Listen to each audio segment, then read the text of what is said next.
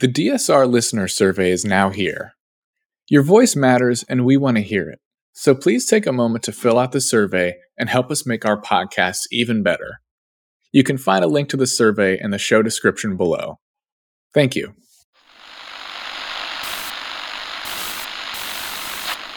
Nine, 12, 10, 28, 2, 23.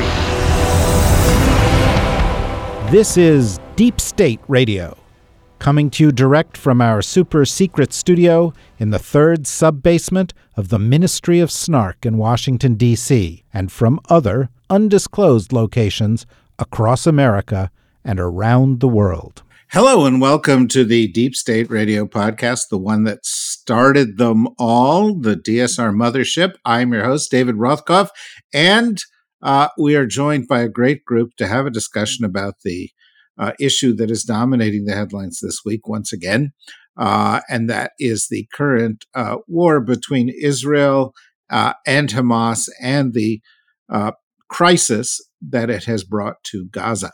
I am joined today by two of our esteemed and admired regulars.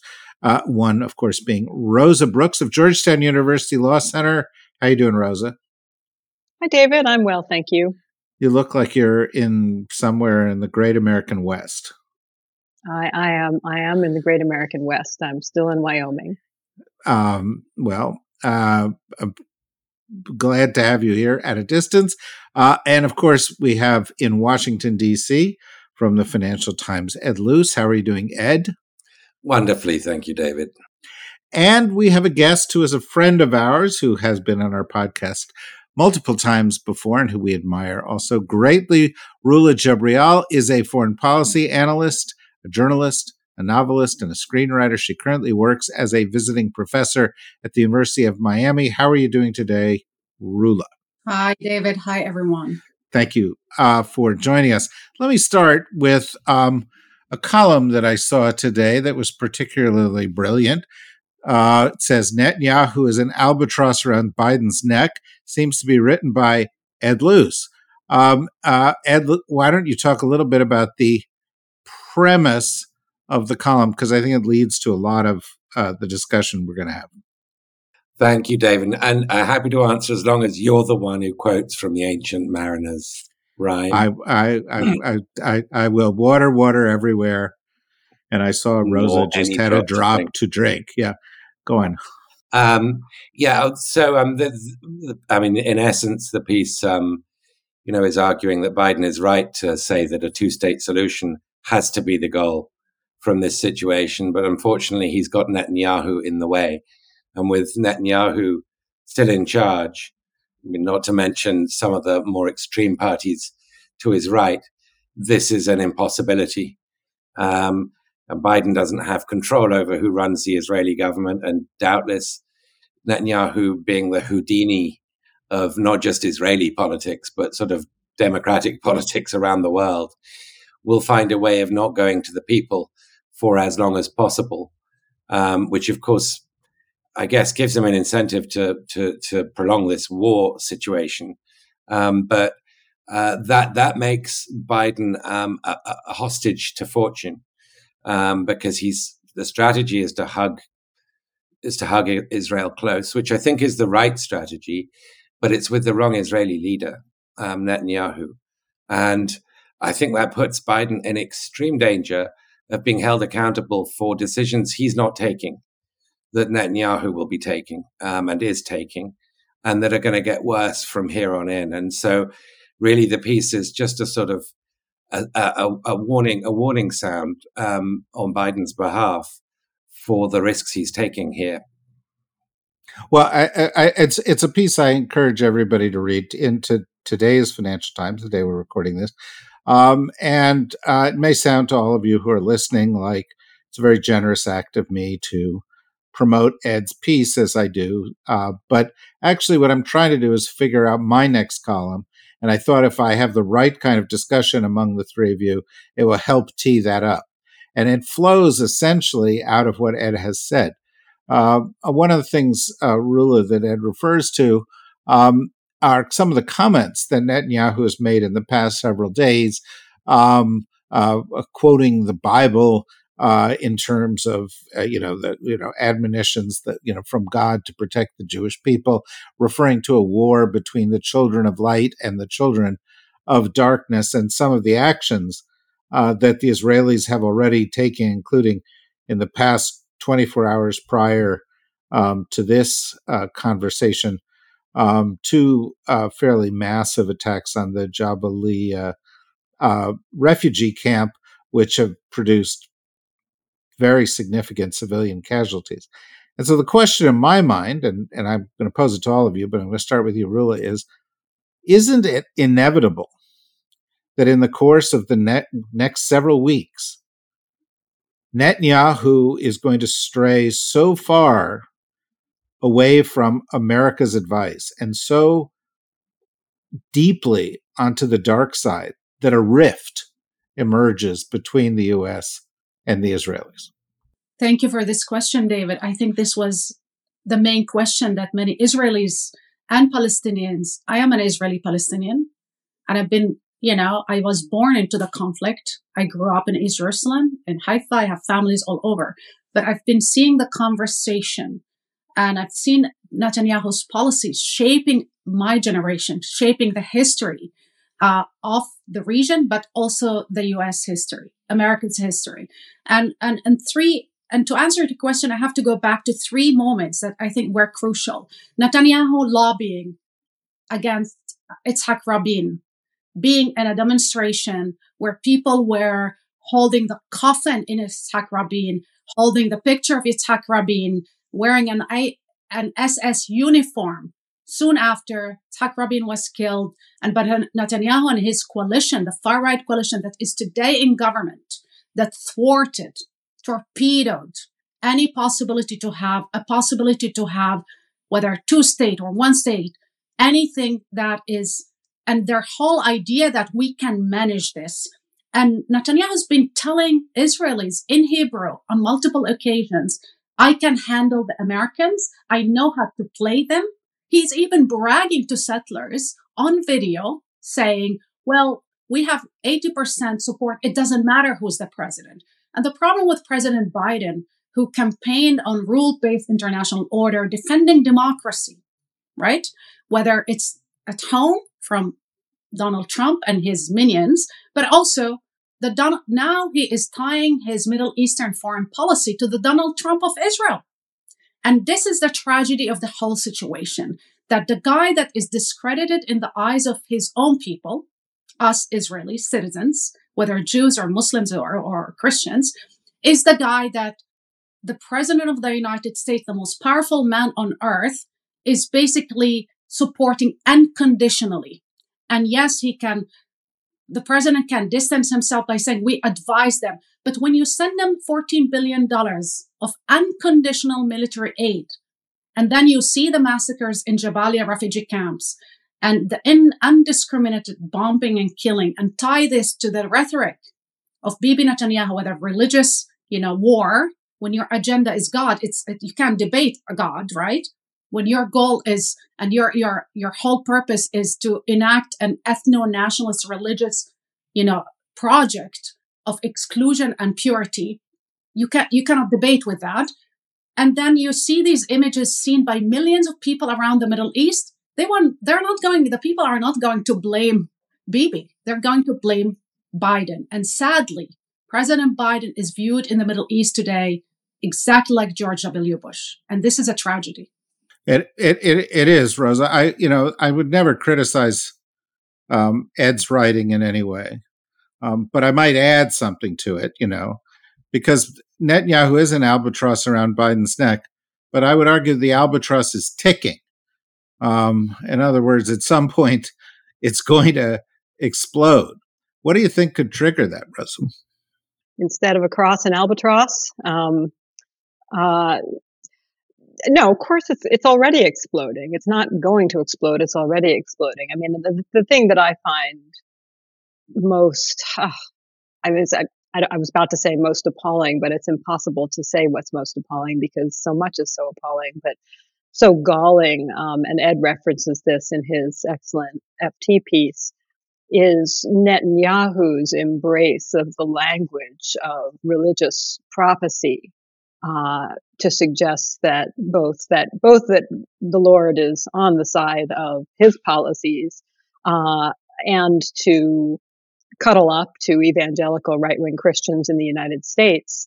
And whenever people during a conflict start suggesting that God is on their side and God is just hunky-dory with the slaughter of people on the other side, it is appalling. And the rhetoric Netanyahu is using I'm going to be careful, right? When we think about violations of international humanitarian law, his rhetoric suggests that he's perfectly comfortable with violations of international humanitarian law. I mean, the rhetoric he's already used about, every member of Hamas will be dead. Even that, there's, even Hamas, even combatants, there's, the goal is not to say we will kill everybody, but you can kill or disable the enemy, but you're not necessarily supposed to try to kill every last living person. And the deleted tweet from Netanyahu, saying this is a battle between the children of the light and the children of darkness, at a moment when children on both sides are being killed. But in terms of sheer numbers, the number of dead Palestinian children, is far greater than the number of dead Israeli children, and no children should be being killed in this conflict. I mean, his rhetoric is already explosive. Their actions are explosive. Of course, Israel has a right to defend itself. Of course, Israel has the right to defend its citizens. Of course, Israel has the right to seek to rescue its hostages and eliminate further threats, but not at all costs. And he's making it very, very clear that he's willing to do it at all costs. And yes, I think Rula is absolutely right. It's not enough to say, well, we support them 100%, but of course for urgent caution and restraint, when you see them over and over and over, make it crystal clear that caution and restraint is not going to be forthcoming. At some point you have to acknowledge that you are to some extent complicit. Yeah, you do. Ed, a lot of the participants in the U.S. government decision-making on this. Joe Biden is a fundamentally decent man. The people in his administration are fundamentally decent people. They're grappling with an unbelievably difficult situation where they need to support an ally, but they also need to protect their own values. And in some respects, although the early stages of this seemed like a precarious high wire act, they were much easier than what's going to come. And one of the reasons is that although one cannot score keep with the lives of babies, there is no number that is so large that it, seems greater than the life of one child that or care about. The reality is the number is going to go up. And if the number is 8,000 dead in Gaza today and 3,000 or 4,000 dead children in Gaza, and it, yesterday it grew by hundreds more. At a certain point, it's going to be 10,000. At a certain point, it's going to be 15,000. It'll be 10 times the number of Israelis dead. There'll be 15 times the number of Israelis dead. Can the Biden administration simply say we're going to ride this out? Or at a certain point, do they have to pick up the phone and say, as they have done in the past, as Biden has done in the past with Netanyahu, Bibi, this is the end of the road. Our support stops here, and begin to distance themselves? Yeah, there was something, I hate to quote him, but there was something that Trump said the other day, which is, you spill a drop of our blood, we'll spill a gallon of yours. And of course, that's always the logic of in asymmetric warfare. It was also something that the Stern Gang, that Ergun had, back in the 1930s and 40s. And there's a grim sort of historical pattern to this. It's a minimum 10-1, sometimes 50-1. And if you get up to those kinds of numbers, as you were sort of sketching out, with each escalation of numbers of deaths, it becomes more mind-numbing, but also the politics globally become more intractable. And the politics locally of having any hope of building a viable non-violent alternative to Hamas becomes more impossible. I have sort of great deal of sympathy for the approach that the Biden administration has taken, because they're dealing with the leadership in Israel that exists, not the one that they would want. But on the other hand, America has massive leverage over Israel, enormous. Rula mentioned the 14 billion. I mean, there is the annual 3.8 billion, whatever it is now.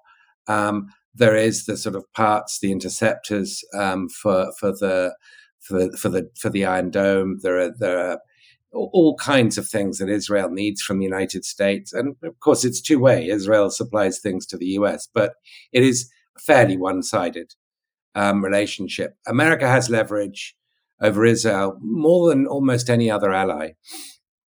And it could demand certain things, such as an end to settlements and a beginning of accountability in the West Bank, which is the other sort of dog to bark or shoe to drop, whatever the analogy is. It could use, its power, though not overtly stated as a demand, that there be a new government. Not headed by Netanyahu. Now, I mean, I'm not suggesting some kind of a coup, but there are ways of bringing about these things in a fluid parliamentary system when you're the United States. And I would like to see Biden anticipating everything we're talking about and trying to do that now, to try and get ahead of this. Because the deeper we go into this, the more the blood sort of rises, the harder it is to reverse any of the negative consequences of this scenario. And they're really going to be deep. They're already deep. They're going to get deeper. And the prospects of a two-state solution, which is Biden's, quite rightly, Biden's stated goal here, the alternatives being unacceptable, the prospect will just become ever more of a fantasy. And the United States' reputation for being capable of being even-handed, ever more in tatters. Twice, I think, maybe 3 times, the United States has made a really serious good faith effort to be even-handed. Under the Carter administration, with the Camp David agreement, only part 1 of which was fulfilled, the Egypt-Israel part. Then under the Bush senior administration, which led to the Oslo Accords, which, of course, then led to Rabin's assassination. And then at the end of the Clinton administration, with the Camp David deal that Yasser Arafat walked away from, when the United States seeks to be even-handed, stuff happens. And I would argue, and I know it's not going to go down well in domestic politics, which is complicated here, but I would argue that it is the most pro-Israeli thing an American president can do. No question. No question about that. Rula, if you were in the position of advising President Biden, hearing what Ed has to say, what would you say? What should the U.S. be doing right now that would actually be constructive? I would take, what surprised me is all of this, what's happening today, was predictable and preventable. I would like to go back one step or suggest that the whole premise for Middle East foreign policy that Biden put in place is, I am sad to say this, it's a continuation of Trump policy. Let's do the Abrahamic Accord, continue on that path, which de facto ignore the Palestinian issue. We've been screaming from the rooftop as Israeli and Palestinians. I've been meeting with people on Capitol Hill and in the European Parliament to tell them the situation is getting out of hand. It's about to implode and explode. And I would show them footages of settlers in the West Bank and East Jerusalem doing horrific things led by member of this government, of the Bibi government, by Smotrich, Ben Gvir, and others, by the deputy mayor of Jerusalem. and many others. And they would tell me privately, we're embarrassed by what they're doing, but they basically did nothing. And they decided that a deal with Saudi Arabia and others that were not at war with Israel will somehow, contain the conflict. If Hamas proved anything in a horrific way, that you cannot ignore this conflict. The only way out of this is through the storm, by solving it. So I would say to President Biden, who salvaged America's democracy, if he wants to save Israel, and protect Israeli national security in the long term, he will have to stop the talking point about managing and somehow giving a little aid, charity to Palestinians while giving weapons. I would tell him to be as bold as Yitzhak Rabin and put on the table double-track policies. At the same time, Yitzhak Rabin used to say, I fight terrorism like there's no extremism, and I fight extremism like there's no negotiation, something around that. But this is America's only success during the war on terror. The surge that General Petraeus led in Iraq was not a military surge, it was a surge of ideas. And the main ideas behind it, that you cannot kill or defeat an ideology by killing masses of people. That actually will strengthen that ideology. The only way to defeat extremists is by addressing the underlying crisis that feeds it, fuels it. And in this case, is the military occupation in the West Bank and in Gaza. This has to come to an end before yesterday. Otherwise, we will in 100 years war. So I would tell President Biden, what would you like to be your legacy? A perpetual state of war in the Middle East that drags America back, with the Houthis actually, Houthi backed by Iran threatening Israel and the militias, Hezbollah and others in Syria and Iraq and around the Middle East trying to drag America back into another war? Would you like that be your policy, or something bold, or something brave, or something that might be uncomfortable initially, but actually will change the whole dynamic in the Middle East? And he doesn't have to do it alone. He has allies today. The Arab League, those people from the Abrahamic Accord, bring them on board. Tell them, look, we will lead, but we need everybody on board. And I agree with Ed. In Israel, there's room for that. I mean, you have Ami Ayalon, who was a head of the FBI in Israel, who are telling us, Yaakov Perry, another head of, Shin Bet in Israel, all of them jointly telling you, absent a Palestinian state, Israel will never be safe. So put that proposition to President Biden. If the goal is really not domestic policy, but really the safety of Israel, that's the only path. It's hard, it's difficult, it's complicated, but at least start talking about it and putting forth on the table as, okay, I'll give you an option as Palestinians and distance you from, radicals and jihadists and whatever, and tell the Israelis, my friends, tough love. I love you. I'll support you unconditionally, but that's the only way you can be ever safe. Yeah, it goes back, Rosa, to this core point in Ed's column. The United States has Israel as an ally. In order to be supportive of Israel and an ally, it has embraced an Israeli government that's actually the problem. Bibi is not the U.S. ally. The far right in Israel is not the U.S. ally. They're the problem. And so if you hope to solve this problem, you can't do so while you're simultaneously embracing and empowering them. Do you agree?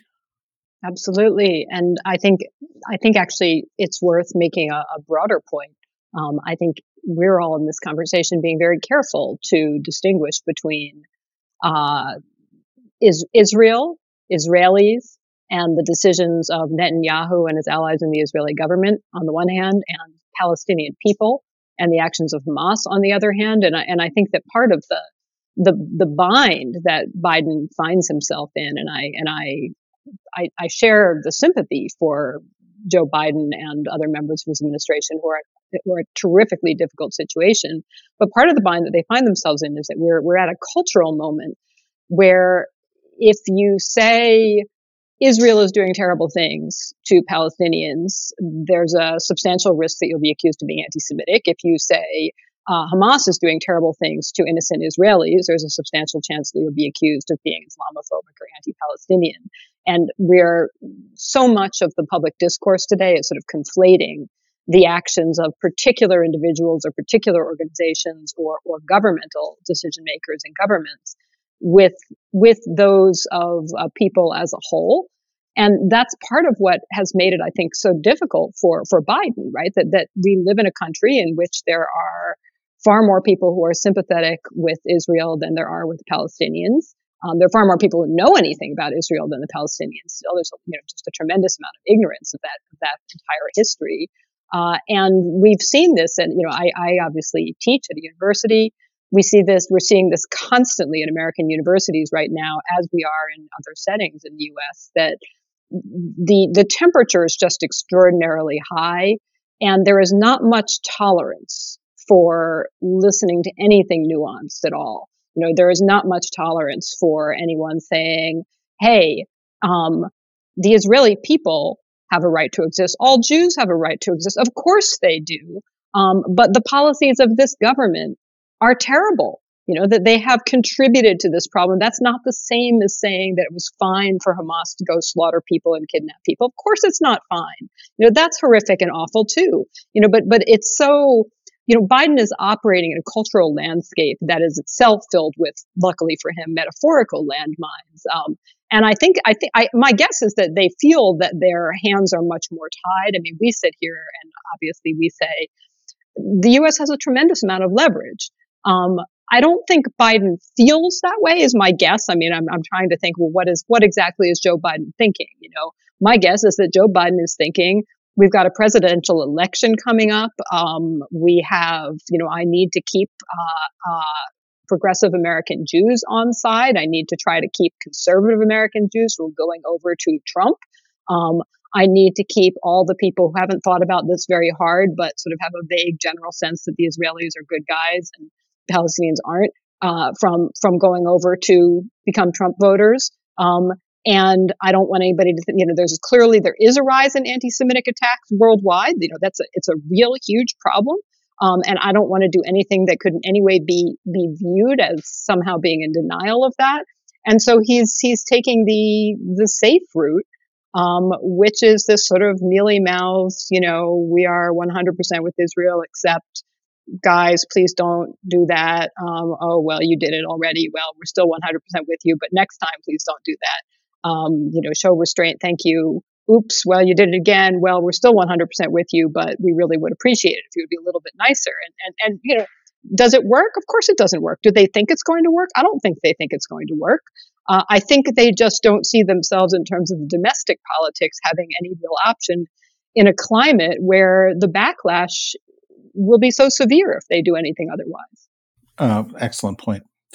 This is the time in each of these podcasts where we say to everybody who's in the general public and not a member, thanks for joining us. And wasn't that a good discussion? And don't you want to be a member? Just go to the dsrnetwork.com and click on membership. You can be a member for $5 a month. You get to hear about 33% more bonus content with each episode. That's what's about to follow here. So for all of you who are not members, bye-bye. For all of you who are members, stand by.